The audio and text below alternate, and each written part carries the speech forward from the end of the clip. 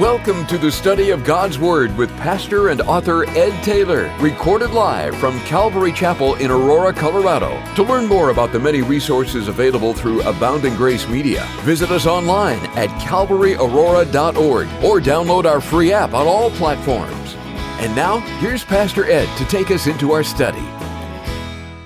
Amen. Amen. Well, if you have a Bible, open it to John chapter 11. We'll eventually be there and reference a very important verse in that chapter. Today, the title of my message is The Great Exchange, Life for Death. And that is what is available to you today, the great exchange, the divine exchange. But don't let anyone sell you something less on what it is. The great exchange isn't what Christianity somehow has become in many circles today. Well, here's the great exchange. Are you ready? God, if you come to Jesus and give your life to Jesus, your empty bank account will be full. No, it won't. That's not what Jesus does in a life. Or if you come to Jesus, all your trials will go away. Not. Matter of fact, following Christ as a new believer, you're going to find you'll have more difficulties, not less. You want to know why? Because as a born-again believer, you now have a spiritual battle on top of everything else. No, the great exchange is very simple. It's much greater and grander than many have described it. The great exchange is that God is willing to give you life for your spiritual death. He's willing to make you from the inside out a new creation in Christ, so that in your life old things will pass away and all things will become new. The great exchange is that your sin will be replaced by the righteousness of Christ. Your shame and guilt will be removed. You can walk in forgiveness and trust God with your life. He will give you hope for hopelessness and help for helplessness. God is ready to secure your eternal future even today. And you know, as you look around, God is doing something new in our day. God's pouring out His Spirit in a fresh new way, moving among us. And listen, it's our responsibility as sons and daughters to wake up and pay attention and to get into the flow of what God is doing on the earth today. We can't be longing for the way it was in the past. We can't be trying to correct all the different things that we've left in our past. We can't live under the weight of regret. We need to trust God with what He's doing in our lives today and get along with His program, sacrificing our own. And so here we are, another Easter, celebrating the resurrection of Jesus. We are gathering together, worshiping together. And I want you to know I'm not one of those pastors that makes fun of people that only come to church on Easter and Christmas. I don't. I'm glad you're here. Maybe this will be the beginning of something grand and glorious in your life. I mean, you need Jesus Christ in your life, and you need to be with believers more than Christmas and Easter for sure. But when you're here, we're glad you're here. I'm glad that of all the choices that was before you today, you chose to be in church. Now, you may not want to be here. That's a different story. But I can respect that. I can respect the place where, who in their right mind would want to come to a gathering and hear the heaviness? That's what you're about to hear, the heaviness of where your life is compared to God. Nobody would really want to choose that, but here you are. You came with mom, you came with grandma, you came because you were invited, and I'm glad you're here. I'm glad that you're here with your brother or your sister, or you just walked in wondering what all the cars were doing there in that big brown building on the corner. Well, that big brown building is the house of God. It's where the people of God come to worship. It's where God does something special. It's like a building. It's like all the rest of the buildings on this street, except that when the church shows up, it comes alive.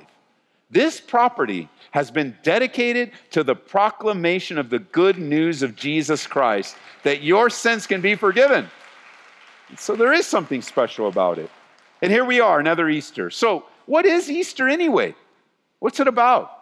Is it about family and friends? Is it about eggs and bunnies? Candy and dinner? Sure, a lot of that surrounds the lives of so many as Easter is celebrated and it comes and goes. But what about the issues of life and death? Is Easter about that? The issues of life and death. on Easter is the day that's commemorating the resurrection of Jesus Christ, Jesus coming to life. So talking about the resurrection, we have to talk about death, because there is no resurrection without the cross. There is no new life unless there was death. And we learned on Good Friday together in our service in the afternoon, we learned about what the Bible word scourging means. It was a word that described the vicious beating of Jesus by Roman guards, beating to the point of death. And then after he was scourged, he was then laid upon a cross. He carried part of the cross with him, and then his hands were nailed, his feet were nailed. They put him up on with his arms outstretched. Many, as we learn, their arms would even be stretched by inches as they were hung on the cross and then dropped into the hole to die a torturous death. We learned that. Jesus died, and he was placed into the tomb and sealed, put some Roman guards there to protect him, and the rest of his friends, they left discouraged, defeated.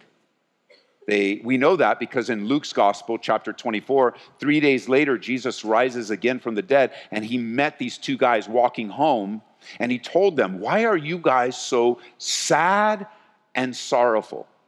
And really, you know what their answer was? It was very basic. Their answer was, and they didn't say this, but I'm paraphrasing it, "We only have half the story, Jesus." Don't you know? They didn't know it was Jesus yet. We only have half the story. And as they describe it, they're like, "Didn't you hear what happened? Jesus was killed and buried and everything's done and we'll have to go back to our lives. And didn't you hear?" But they were only living half. And I dare say today, there are many listening to me that are only living half a life as well. The physical realm. You're only living half a life for the things of this world, the things that captivate our attention. I mean, chasing after a lot of money, it's only half. Climbing up the corporate ladder, it's only half. Building up a life so that in the latter years we can have a comfortable retirement, it's only half. It's only half. You're living life on the physical realm, on the physical plane. And let me say that God did design us to live life on the physical plane. Many of the things I mentioned, there's nothing wrong with them in the right perspective. God would have us to use everything that he's given to us for the glory of God. So that's not the issue. The issue is are you alive spiritually? Do you know, when you go back in our history, our real history, in the Bible, to the beginning of the Bible in the book of Genesis, when you go back to the book of Genesis, you'll learn about this beautiful, perfect, pristine garden that God created. It was beautiful and perfect, and at the end he said he was well pleased. And he created a man by the name of Adam and a wife for him, Eve. Two real human beings living in history, the beginning of history. And he placed them in this garden and said, "Enjoy it all. You can have it all. It's all yours. Enjoy every part of it. Enjoy the plants, enjoy the animals, enjoy one another. All of it is yours, except there's one thing you won't enjoy. Don't go there. You won't enjoy it. It's not good for you. Just enjoy everything else. But that one tree, don't touch it. Let it go. Trust me." I mean, you think of in your own life, you can hear the echoes of God telling you some of the same things. Just trust me. Don't go there. Don't do that. Just trust me. Just trust me. I've been true in the past. I'll be true in the future. Just trust me. Well, many of you that know your Bible, you know the story. They decided, like all of us as humans, yeah, I can enjoy everything, but the one thing you said we can't have, that's what I want. And they went and took of that fruit. They took of the fruit and immediately suffered the consequences. Remember what the consequences were? The consequences were, in the day that you eat it, you will surely die. And yet, as they ate of the fruit, you can just go to the next verse and the next verse, and they just keep living life. They run away from God. They have this conversation. They're still alive, which has caused some confusion for folks that read the Bible. Go, wait a minute. It doesn't make any sense. God said that if they ate it, and they did, they would die, but they're still alive. And there you would have learned one of the most foundational principles of life itself. And that is this: you are more than your body. You are more than your body. You are actually made up of body, soul, and spirit. You're more than your body, which means there's more to life than just living in the realm of connecting with each other in the physical realm. You have a spirit, you have a soul. So in the day that they ate it, they died spiritually. Because up to that point, they were completely, fully connected with God and each other. They enjoyed fellowship, relationship. And by the way, that Bible word fellowship, it just means to share together. So much of life is sharing together. And so there they are, enjoying one another, enjoying God. And in the day they disobeyed, they died spiritually. And so half life is living physically, but being dead spiritually. Easter reminds us that life is available to the spiritually dead. That God is ready to work in your life. He is ready to replace hopelessness with hope and even life for death, eternal life. That's why I asked you to open to John's Gospel there in chapter 11. In chapter 11, Jesus is at another scene of great loss, of death.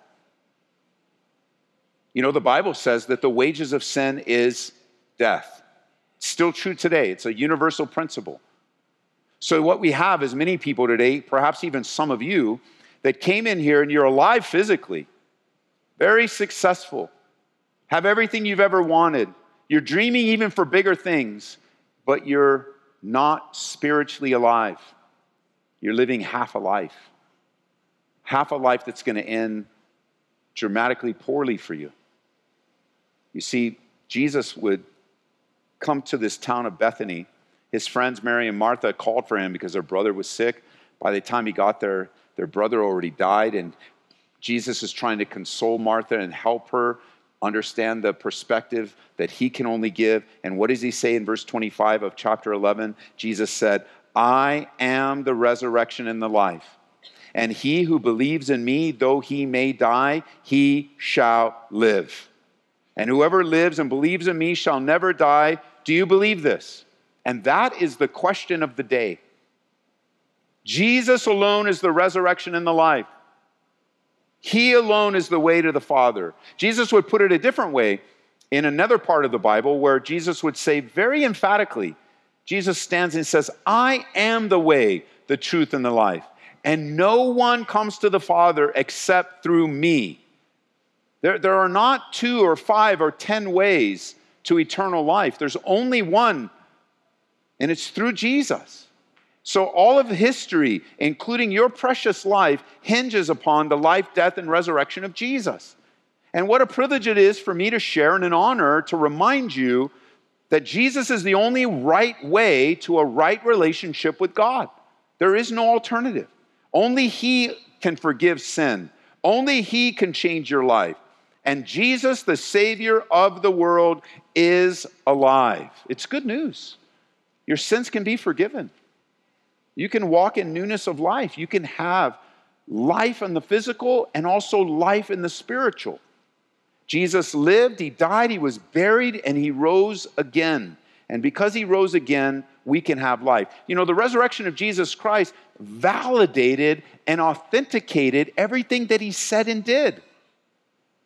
He, rising from the dead, fulfilled the predictions or the prophecies that were given to us in the Bible.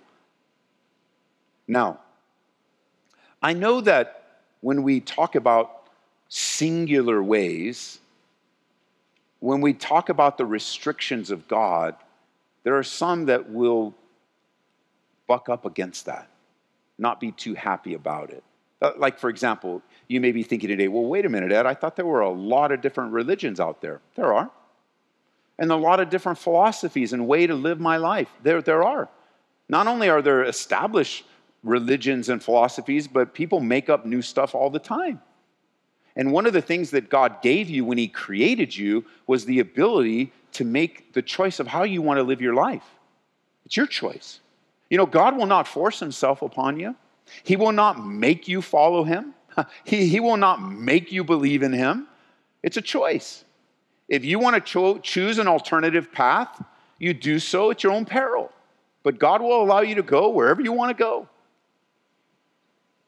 Many religions, I would say we live literally in a minefield of false teachings, false feel-good theologies, and substitute saviors.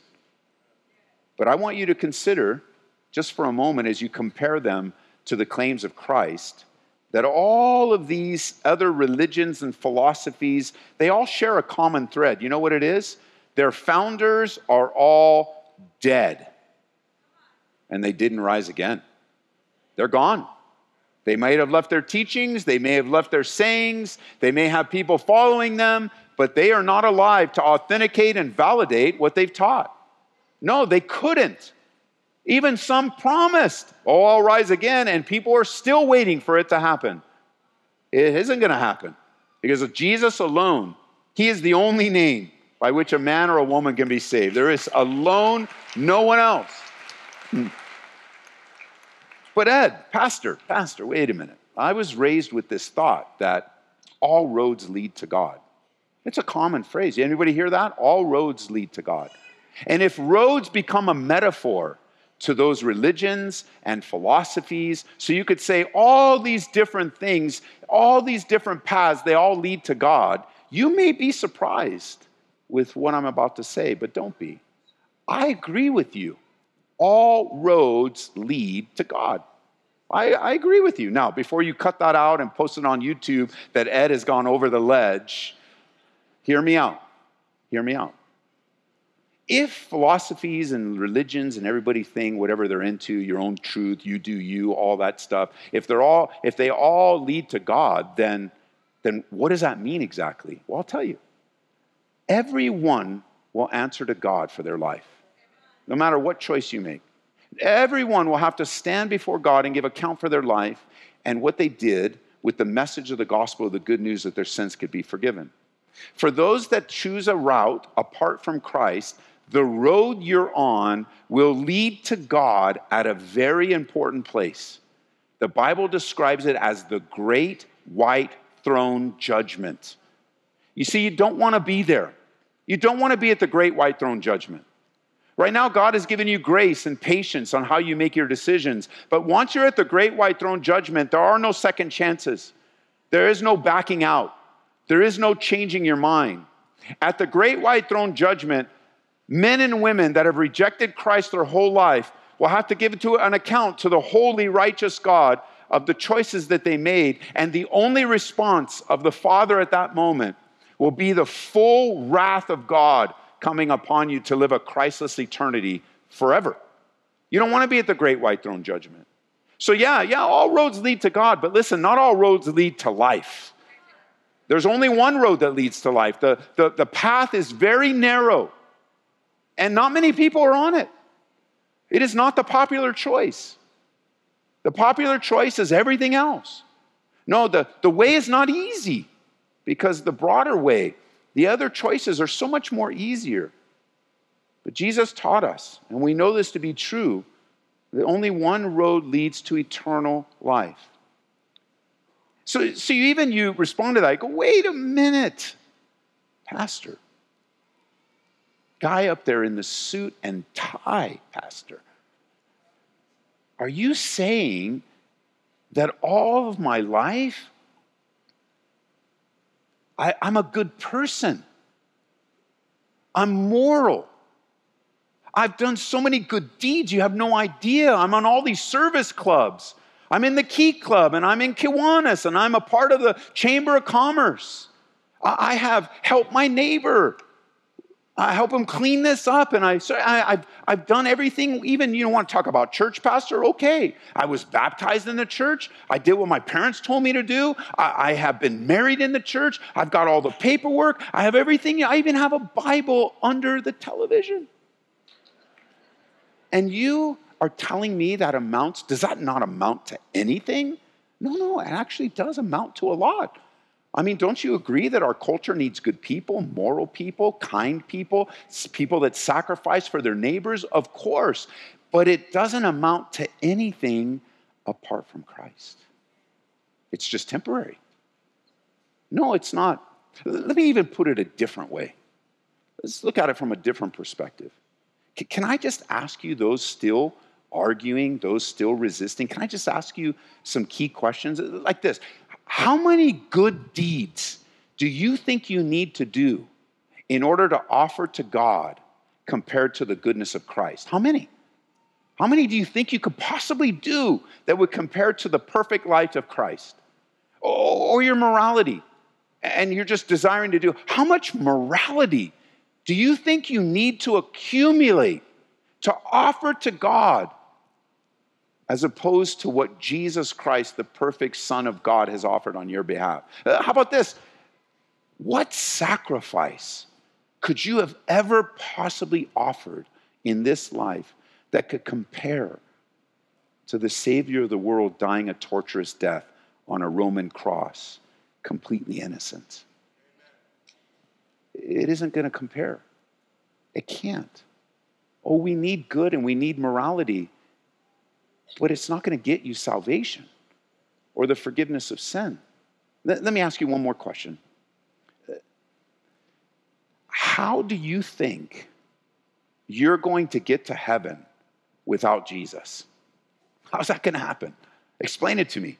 Well, my guru said this, and well, it's going to get you right to the great white throne. Well, I was watching this YouTube video, and this gal said such and so. I think, no, it's going to get you to the great white throne. Like, all those paths are going to bring you to the place of judgment. Why? Because Jesus Christ, we learn on Good Friday, we learn in the Bible, he took the pain and penalty of your sin upon himself. So therefore, he's the only one, the blood that showed. John the Baptist would see him, his cousin, he would see him coming and go, that is the Lamb of God.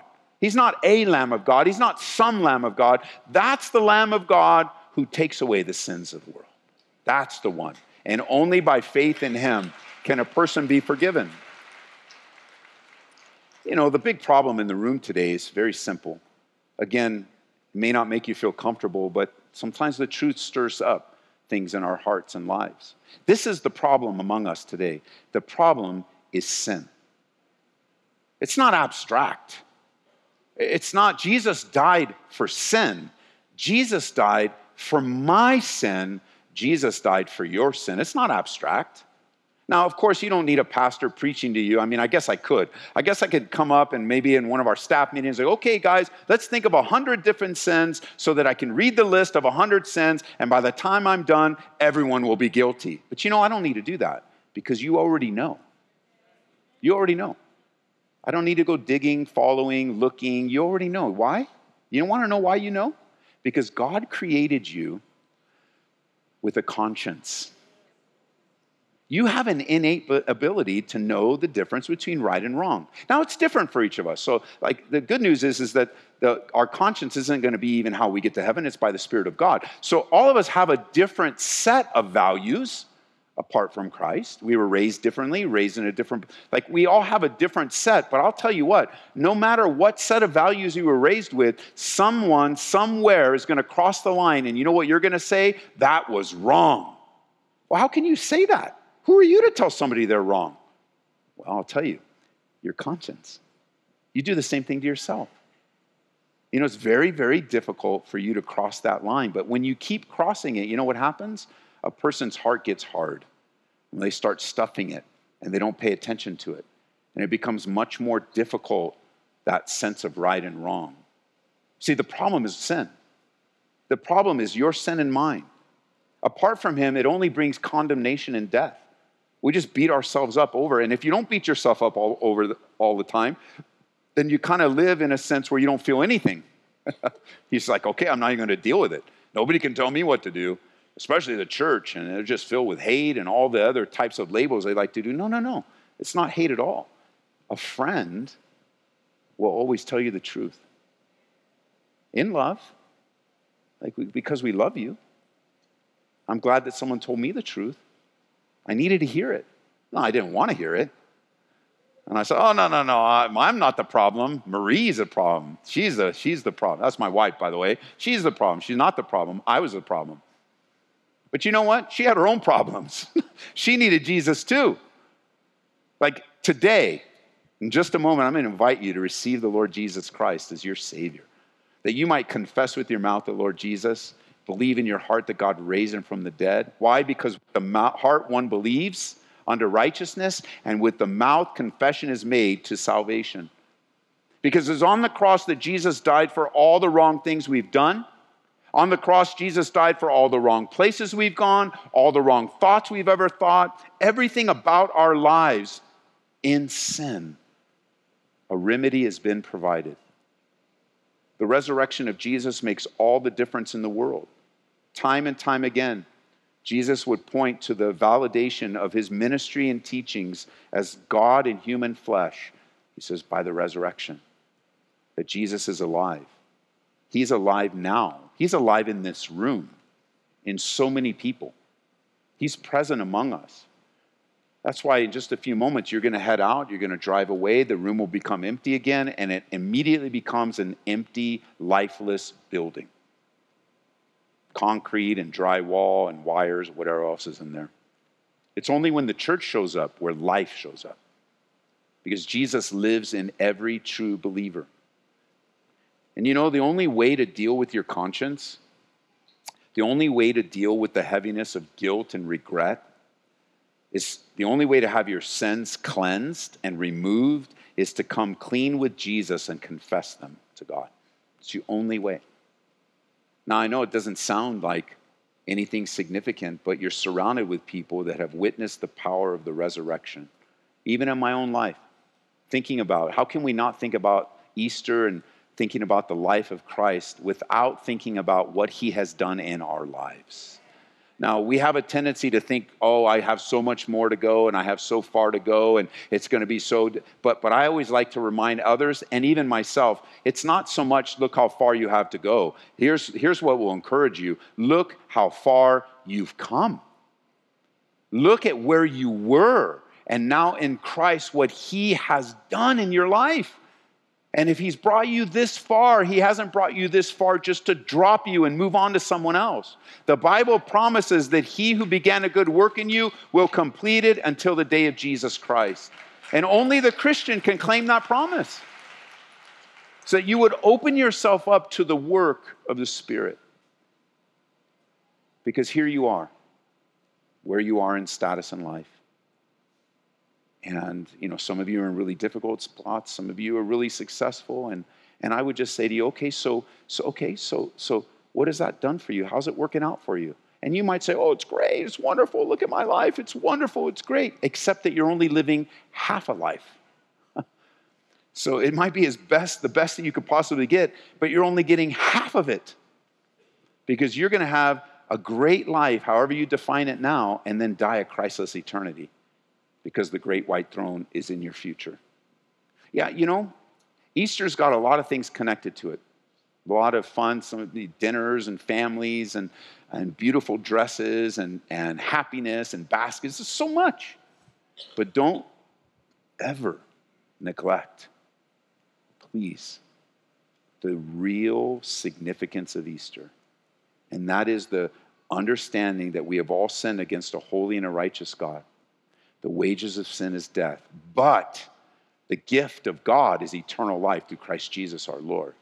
That whoever would confess with their mouth the Lord Jesus, believe in their heart God raised him from the dead. You know, every real gospel presentation is going to include the resurrection. God raised him from the dead.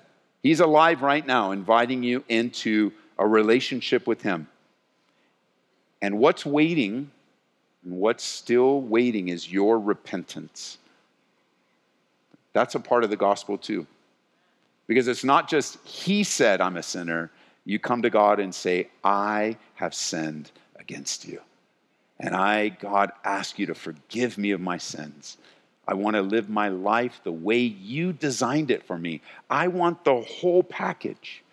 I want to make a difference for you. You know, that's where goodness is done with the motive of pleasing God. That's where morality is done to live a holy life unto God. That's why sacrifice is done not just because it's a good thing to do, because it speaks of the ultimate sacrifice that God has made for every human, so that now your life not only does good, but listen, it is good because it draws people to the truth of Jesus Christ. and people change over and over and over again. Isn't that great? It's so good. Father, thank you for the privilege of thinking through today of all the fun and happiness and joy and smiles that are available to us. How can we skip? And neither do we want to. The significance of life and death, the great exchange, your life for ours, so that we might live eternally with you. And so today, as the church is praying, if you're here in this room and you've never given your life to Jesus Christ, I want to invite you to do that right now. If you're here, you'd say, you know what, Ed, you just described my life. And I need the second half. I need the fullness. I need to follow. Jesus even said this. Listen, he said this. He said, if any of you are weary and heavy laden, he said, come unto me and I will give you rest. Rest for your soul. And you need that confidence that you're living a life that's right with God. I want to invite you right where you are. Would you just stand to your feet and I want to pray with you. If you're here today and you know that you need to follow Christ, that's where. If you want to follow Jesus today, I want you to acknowledge it publicly before we leave. And that is why we gather.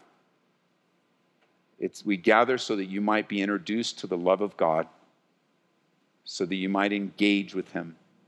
God bless you guys in the back over here. I see you. And I may not see you. You're downstairs or on the radio right here in front. I may not see you, but that standing's not even for God. It's for you. Standing doesn't save you. It just gives you an anchor to remember this day like never before. Bless you in the back. The songs that were sung will be in your mind. The room, the atmosphere, but more importantly, your life changed today. So I invite you to come. You're in a safe place on Grace FM. Just pull over. Let's pray right on the side of the road. Let's do this. Following him. God bless you guys. Because everyone in here, we've all been there.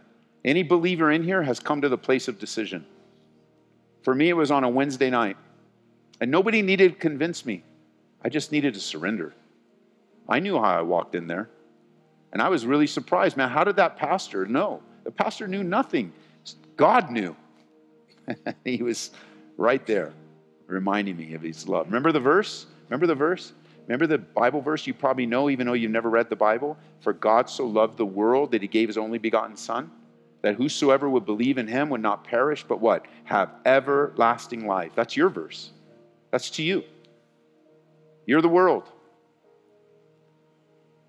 And so near and far, I want to invite you to pray so you can, God bless you in the back, I want you to pray to receive the Lord. I want you to obey what it says in Romans. And I'm just going to say a prayer. You can repeat it after me. It's not repeating it either. It has to come from the heart. But I just want to help you, with the right words to come to God today. So you could say something like this. You ready? You could say, God, I admit that I've sinned against you. And I ask you to forgive me of all of my sins. I believe you sent Jesus to live for me, to die for me. And today, on Easter Sunday 2022, I believe that Jesus Christ rose again from the dead to save my soul.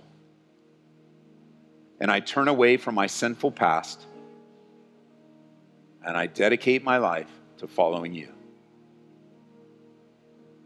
Jesus' name, amen. We pray that you've been encouraged by this Bible study delivered live from the sanctuary of Calvary, Aurora. For prayer or a copy of this study, call us at 877-30-GRACE. That's 877-304-7223. Or visit us online at calvaryaurora.org. Be blessed as you worship Jesus this week.